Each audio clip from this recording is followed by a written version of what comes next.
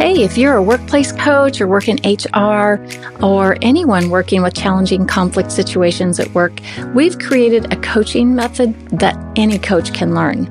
The goal of New Ways for Work coaching is to help employees or whoever is taking it to learn personal relationship skills for productive relationships. Essentially, it gives employees a chance to learn new skills and to change before big decisions are made about their employment. Sometimes they're just lacking skills, and New Ways will teach them. If you'd like to know more about it, we offer our New Ways for Work coaching training 2 to 3 times a year. And these trainings are a combination of on-demand, which you can watch 24/7, and Zoom training with Sherilyn Knapp and Bill Eddy on the on-demand portions. You'll find the link for this in the show notes below. Sign up at highconflictinstitute.com/upcoming-courses or email us at info@highconflictinstitute.com.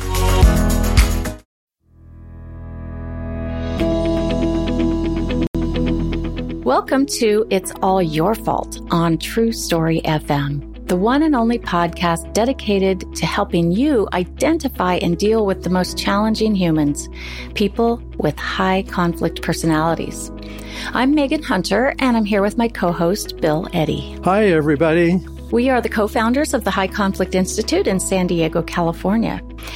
In today's episode, we continue our Dating Radar series, and this time we're going to focus on how to identify your own blind spots. But first, we have a few quick reminders. We'd love to hear from you. We'd love to know if you've dealt with a high conflict situation, been blamed, been a target of blame, experienced violence or abuse from someone with a high conflict personality. Or maybe you simply dread seeing that person again, but you probably have to tonight at home or tomorrow at work. So send us your questions and we might discuss them on the show. You can submit them by clicking the Submit a Question button at our website, highconflictinstitute.com/podcast, emailing us at podcast@highconflictinstitute.com, or dropping us a note on any of our socials. You can find all the show notes and links at highconflictinstitute.com/podcast as well. Make sure you subscribe, rate, and review, and please tell all your friends about us. Telling just one person that you like the show and where they can find it is the best way you can help us out and help more people learn how to address high conflict people. We appreciate this very much, and we appreciate you. And now we're going to talk about identifying your own blind spots. First, wouldn't it be great to have X-ray vision to avoid toxic relationships? And then on top of that, wouldn't it be nice to have an internal virus scan that could help you identify your own blind spots when you're looking for love, when you've swiped right and, you're in that dating relationship, like, whoa, what do? Is this a good person or not? So the subtitle of our book, Dating Radar, is Why Your Brain Says Yes to the One Who Will Make Your Life Hell. And that combined with the cover of our book, which is a heart-shaped trap, like a bear trap. It's kind of, I suppose, a little bit disconcerting. But we did it that way because romantic relationships with HCPs really can be hell. They're tough. So the subtitle came about after years of hearing endless stories of people who said that they'd met the one, only to discover later that they were in a very, very deep, dark hole with few or no options of getting out. And at this stage, most people have already had kids together, bought a house together, started a business together, commingled assets, something that ties them together forever or makes their immediate future a living hell through court battles, financial loss, and for some, even time behind bars. Yes, it's true.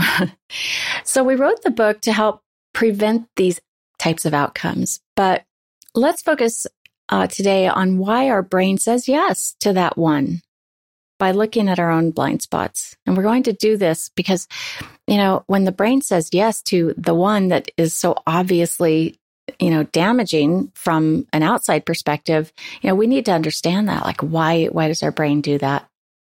So people who end up in relationships with high conflict people aren't stupid, but they just don't see what they need to see when they need to see it. This isn't about lack of intelligence. These blind spots are really just lapses in judgment or discernment that any of us can have. But if you know you have blind spots and you know where they are, you can compensate for them just as you would before changing lanes on the freeway. So we can put most of our blind spots into 3 general categories. 1, low self-esteem. 2, loneliness or grieving. And 3, naive beliefs. So Bill, let's start with low self-esteem. Why or how is this a blind spot? Well, it's interesting, really, at all ages, because we wrote this book for all ages. Could be teenagers beginning dating, young people in their 20s, on up to people who are getting divorced in their 50s or 60s. Any period of time, life has its ups and downs. And when we have our down times, it's a question of how much do we blame ourselves? Is it bad luck or, is there something wrong with us?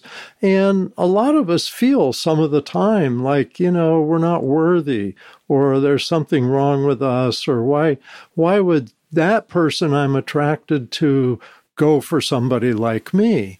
And so low self-esteem really can affect not only your expectations, but also your behavior. So you may put out signals that you can take advantage of me because I don't feel like I have many choices, things like that. Also, people coming out of, say, a relationship with domestic violence or verbal abuse have often really had their self-esteem lowered because of those experiences. So all of that, can make you aim low and make you act low. And that may set you up for someone that's looking for somebody super vulnerable. Yeah, we don't want to aim low, do we? And that's exactly how we get there. Now, the next one is loneliness and or grieving. And this one is probably a bit more obvious, but what is it about loneliness or grieving that make us more vulnerable? Well, I think if someone's been in a good relationship or a hopeful relationship and it ends either through death of a partner sometimes or divorce where there's loss of the dream, then people are grieving that dream. They're grieving the loss, death of a loved one, death of the dream, and suddenly they're lonely. And so there's often the feeling that, I really have to have somebody to complete myself. I'm not okay just being alone. And so when you're looking for someone to take care of loneliness and take care of grieving, you're at a more vulnerable place for getting hooked into, again, someone who might be wanting to take advantage, someone who's out of balance themselves. And in many ways, the solution is get some counseling, work on yourself so you feel whole before you're looking for somebody else. And so you're a whole person looking for another whole person. And one thing we know about people with high conflict personalities is they live life generally out of balance. They're highly emotional in many ways and lack a lot of self-restraints. And so they're almost looking for a partner who will ground them and help settle them down, except it doesn't work that way. So you want to take care of loneliness and grieving before you're dating. Otherwise, you're setting yourself up for potential difficulties.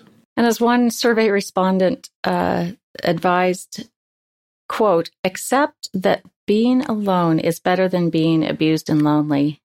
I think that really says it all. Absolutely. Yes. Yes. So the last of the 3 is naive beliefs.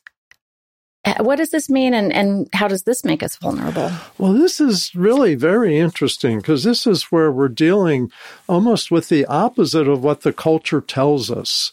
Because the culture tells us time and love will heal all problems. And when you're dealing with a high conflict person, they often have an enduring pattern of behavior. And so time and love aren't going to have an impact on how they behave. And if they're blaming and accusing and emotionally ups and downs, you're not going to change that just letting time and love go by.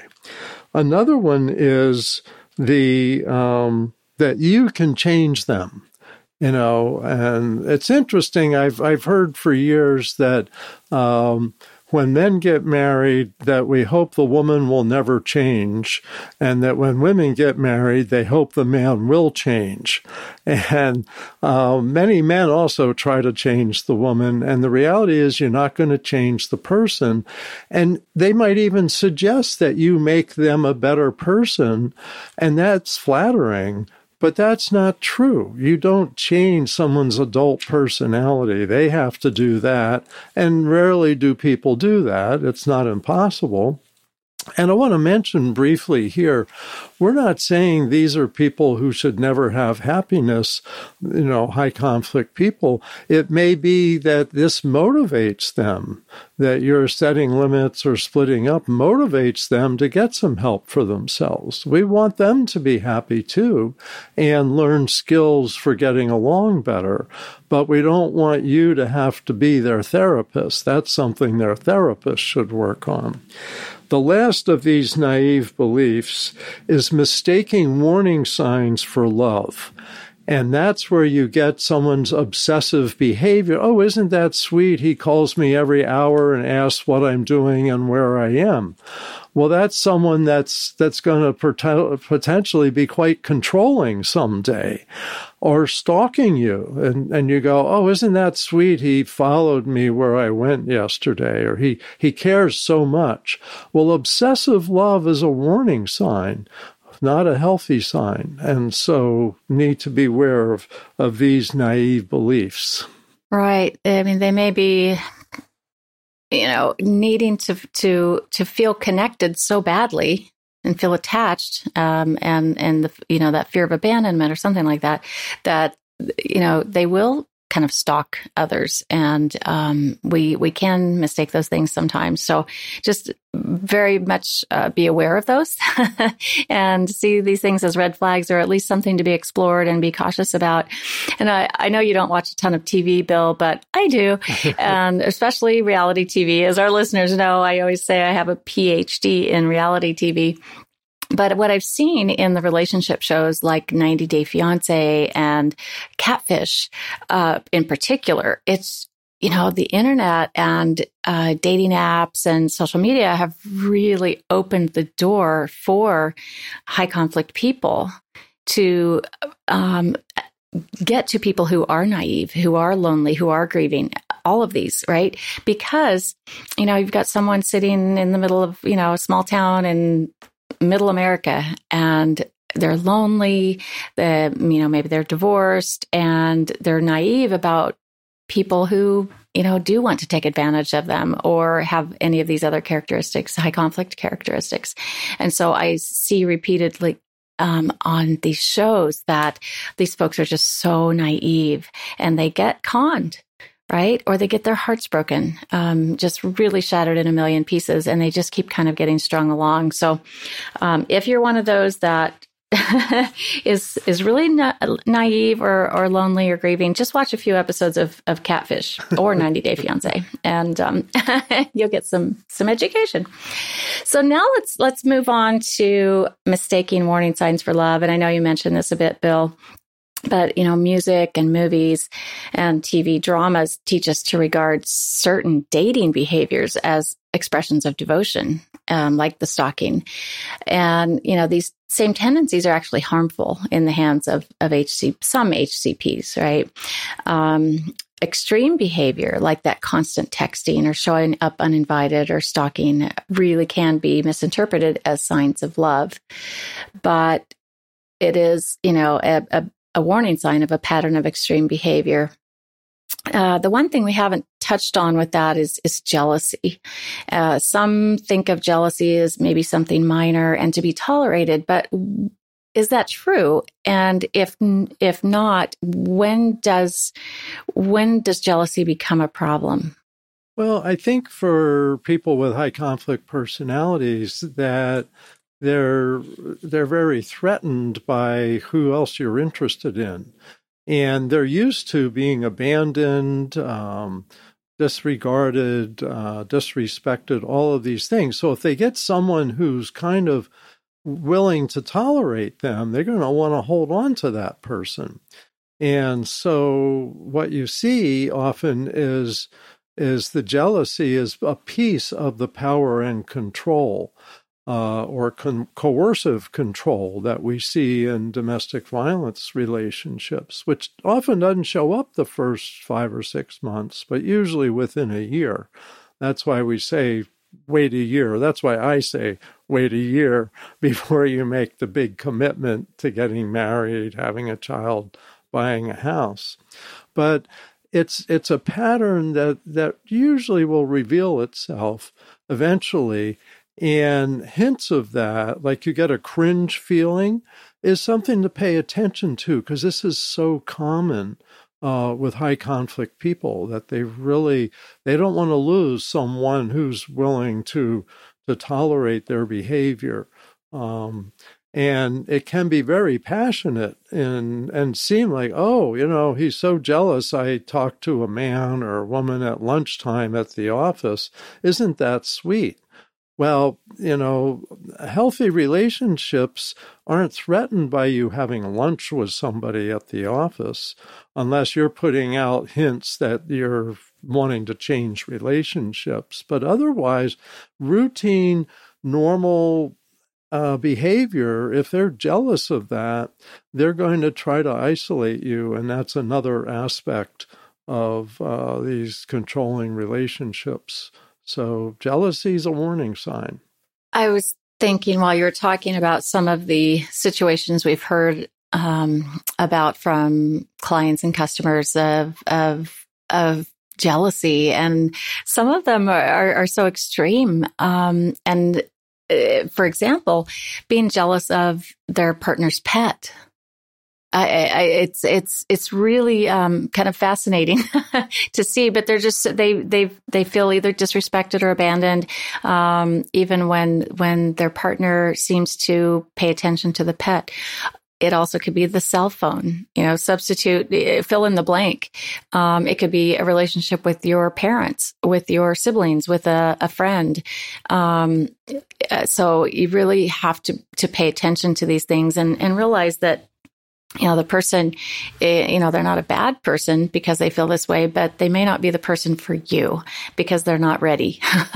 They're not ready to be in a relationship. Now, in our survey, we found that the majority of respondents believed that even if they saw red flags in the relationship, they thought the person would change with time. I guess we weren't necessarily surprised by that. I think that's probably pretty normal for a lot of people. But I'm curious, Bill, why does our brain do this? Well, I think part of it is our wishful thinking, that we really want this to work okay. And there may be, and there's often early signs in the relationship of great intimacy, excitement, affection, etc. But then you get the negative parts and you think, well, with time, the positive parts will win out. So, we'll just hope that this other problem goes away. And so, that's why we say, the subtitle of the book, it's our brain. Our brain's kind of working for us and working against us because there's all these temptations. Our brain wants us to be with whoever we're with. And that goes back, millennia, I guess, earlier times when if you found somebody that worked out, you better hold on to them and reproduce as quickly as you can. So I think in a way our brains are programmed to get along even when there's setbacks. And I might mention, this is a good place to mention, that the chemicals in the brain want us to be with the people we're around. Like dopamine is one that gets us excited, especially interested in sex and drives us to have sex. Oxytocin is kind of the warm, fuzzy, the love hormone for adult relationships as well as parenting kids. And these go through our brain and make us a little more warm and fuzzy. And then there's endorphins that give us a peaceful, euphoric bliss. And all of these chemicals are pumping away saying, go with this. But we now have knowledge of patterns of behavior that cause problems. And so when you see warning signs, it's good to know you may be dealing with someone that's not going to change, and the problems you see are going to be the problems you're going to get, and wishful thinking won't fix that. We also found that the majority of respondents believed they could change the person. And I think you'd also call that wishful thinking, Bill. But why does the brain convince us that we can influence this person enough to change who they are or how they treat us? Well, we like feeling special and feeling like, hey, I'm the only one that gets it with this person. I'm the only one that can change them. And I'm going to be a hero. And this is men feel this and women feel this.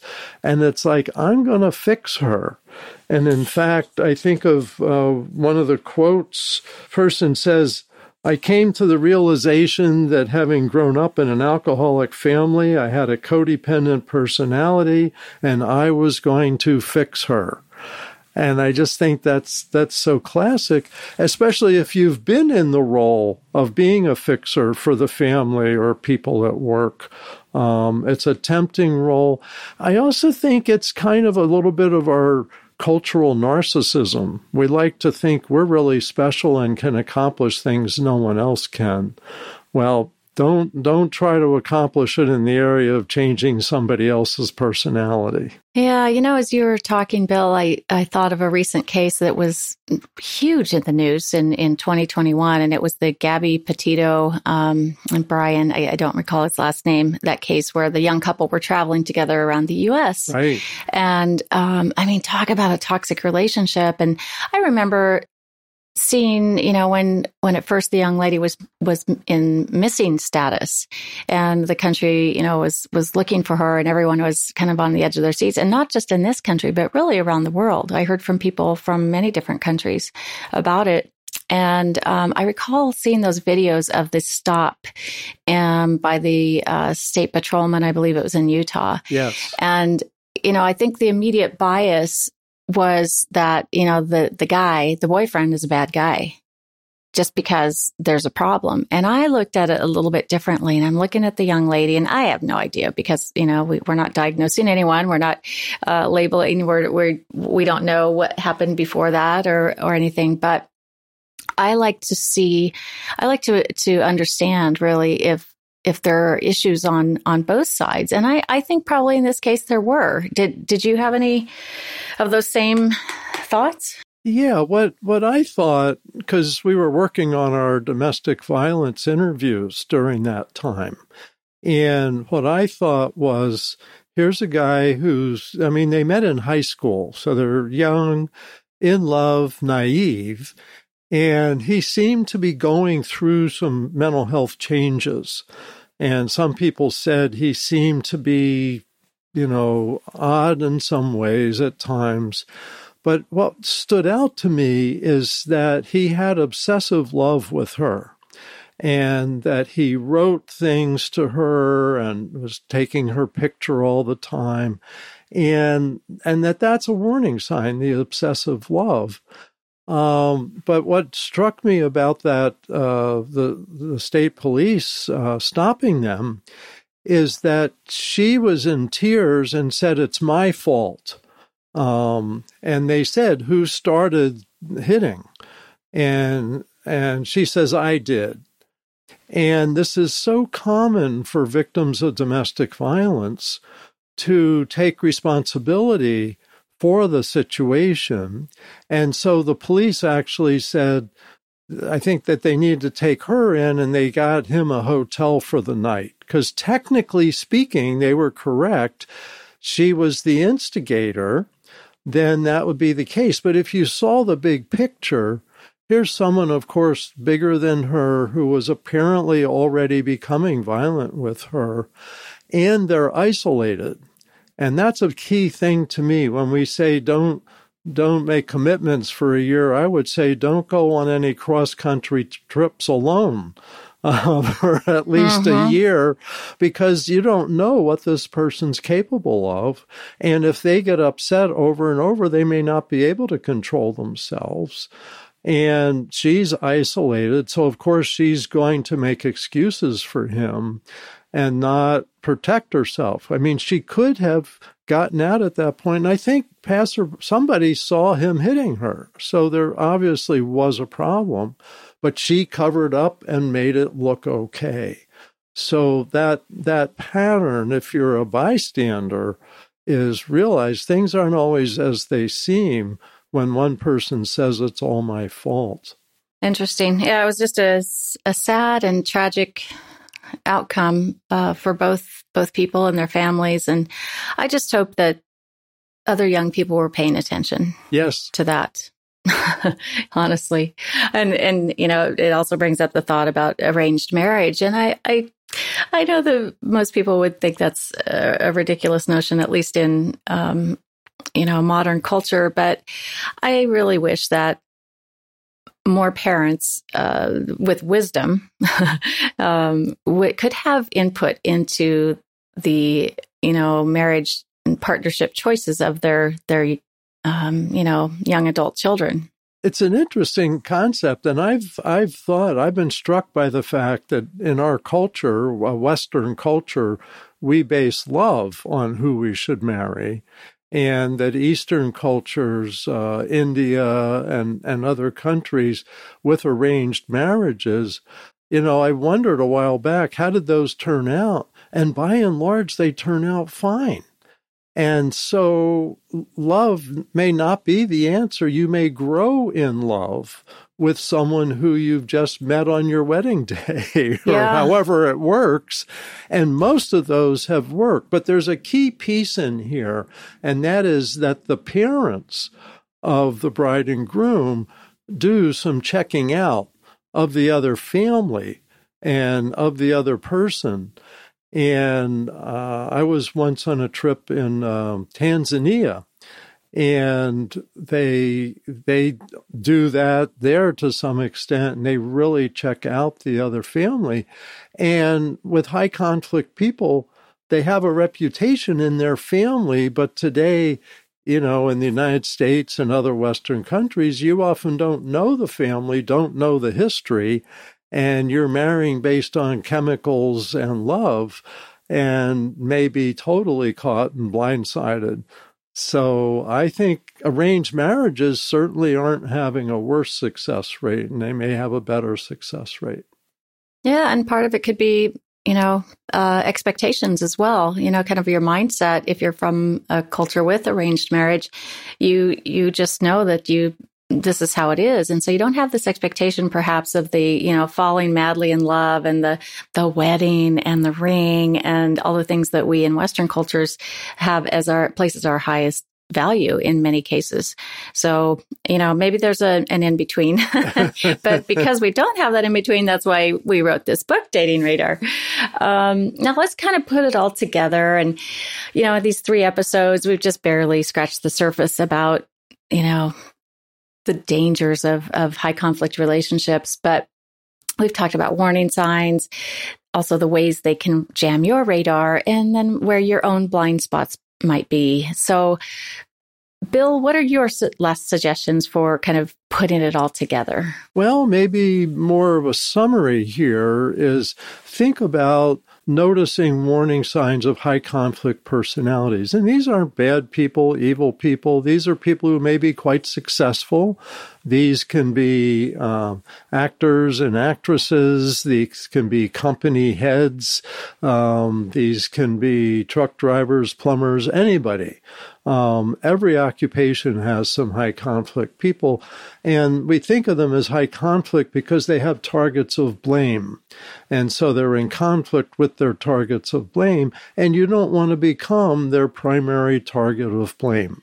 And so in order to watch out for that, we talked about patterns of behavior, narcissists with extreme self-centeredness, antisocials who lie about where they are and where they're going, people with borderline personality types, maybe very controlling, fearful of abandonment, so that there's more clinging, and that gets quite uncomfortable, and sometimes turns into domestic violence in order to have coercive control over their partner.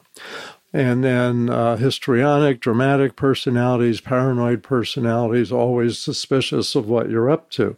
So that's the personality. Get familiar with some patterns because they're so predictable. Those are the same patterns worldwide. And like I said, we're not out to make their lives miserable, but we don't want your life to be miserable. We'd rather them learn and change. And the second thing, then, that we've really emphasized is how they jam your radar. And this was the charm. All of these could be an okay relationship, but they're warning signs to check out. And the survey, and we had over 600 people, I think you said, Megan, that responded to that. Oh, and by the way, can they still respond to the survey? Yes, they can. And the link's in the show notes.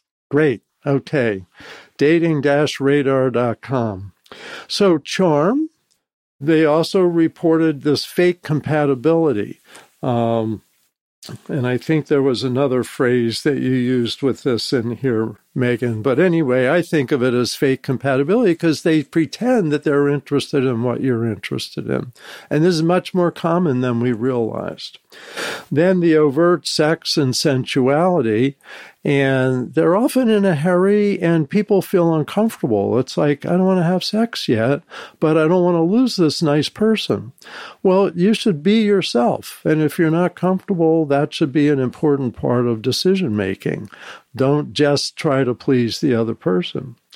And protectiveness. That they're gonna be your hero. They're gonna take care of you, and that could be a man or a woman who says, "Oh, I'll fix all your problems. I'll take care of you. I'll do this and that for you. I'll protect you." Yeah, and so the knight in shining armor often turns out to be someone that has to be taken care of. So, and has various problems. And tiptoed around. Yes. So this is what jams your radar. And of course, you want to have a healthy skepticism. Take your time, watch for extremes for these. And I think one feedback we got on the survey I loved was a person said, don't look for a 10. On a scale of 1 to 10, look for a 7 or an 8, because the 10s probably aren't true. They're too good to be true. They look too good. So get somebody who's real, has some imperfections, some blemishes, who's a 7 or an 8 on that scale of 1 to 10. Then your blind spots, and that's what we've talked about today. Low self-esteem, loneliness and grieving. Become a whole person before you go back into the dating world so that you're not vulnerable to people that are out of balance themselves. And then, of course, the naive cultural beliefs. And I just think of all these songs, I will follow you wherever you may go, or I'll be watching you. I think there was that song, Sting or Sting, something. I think. Yeah. And I suddenly put those in a different perspective. I know too much. I know. A good song. Oh, well, the tune was good. Yeah. But these kinds of things that obsessive behavior may be a warning sign, not love. Time and love doesn't change personalities, at least personality disorders, and you can't change another person. So in summary, I think those three things: recognize warning signs, watch out that your radar isn't jammed, and don't be blinded by your own blind spots. What was the quote you from the book that you mentioned? So we put this all together near the end. So we talk about these characteristics. Then we said, add some naive beliefs about people changing their extremely bad behavior. Add sex if you haven't already. Add the alleviation of loneliness and grieving. It feels even more right. And now you have the trifecta of a perfect relationship nirvana, a recipe for happily ever after, except it's actually a recipe for disaster. Yep, there it is. So watch out for those beliefs. Right. That's it. We also say in the book is that there are healthy relationship signs and that there's things that make for healthy relationships, so that we're not just saying this is what doesn't work. We also want people to know what does work. And we're also talking about maybe 10% of people, but 90% of people you can have a happy relationship with. So I want to make sure you understand our book covers the positive as well as the warning signs. Right. And not every relationship is going to be this, as extreme as violence or, even death, but, it could be. So yeah, we just want to warn you and then help you, find good relationships. So if you are dating someone or if you know someone who needs Dating Radar, they really need to read this book. And we're not trying to, push this book. It sells plenty of copies. So it's not that. It's just that we really want to help you or anyone not have to endure this kind of pain. It's pretty awful stuff. So reading it, is probably a nearly surefire way to avoid future difficulties, such as, years in a high conflict divorce and an expensive and soul destroying custody battle, or a lot of financial loss and other kind of losses. But at the end of the day, it's really how you can avoid having your heart broken and the resulting loss of confidence in your decisions and loss of trust in other people, which is what happens with high conflict relationships. So you'll find a link to the book, which is available in paperback, ebook, and audio, along with some articles and a link to a domestic violence course, the one Bill mentioned, where he and Annette Burns and Karen Adam interviewed 16 domestic violence experts. So it's just a good one for anyone.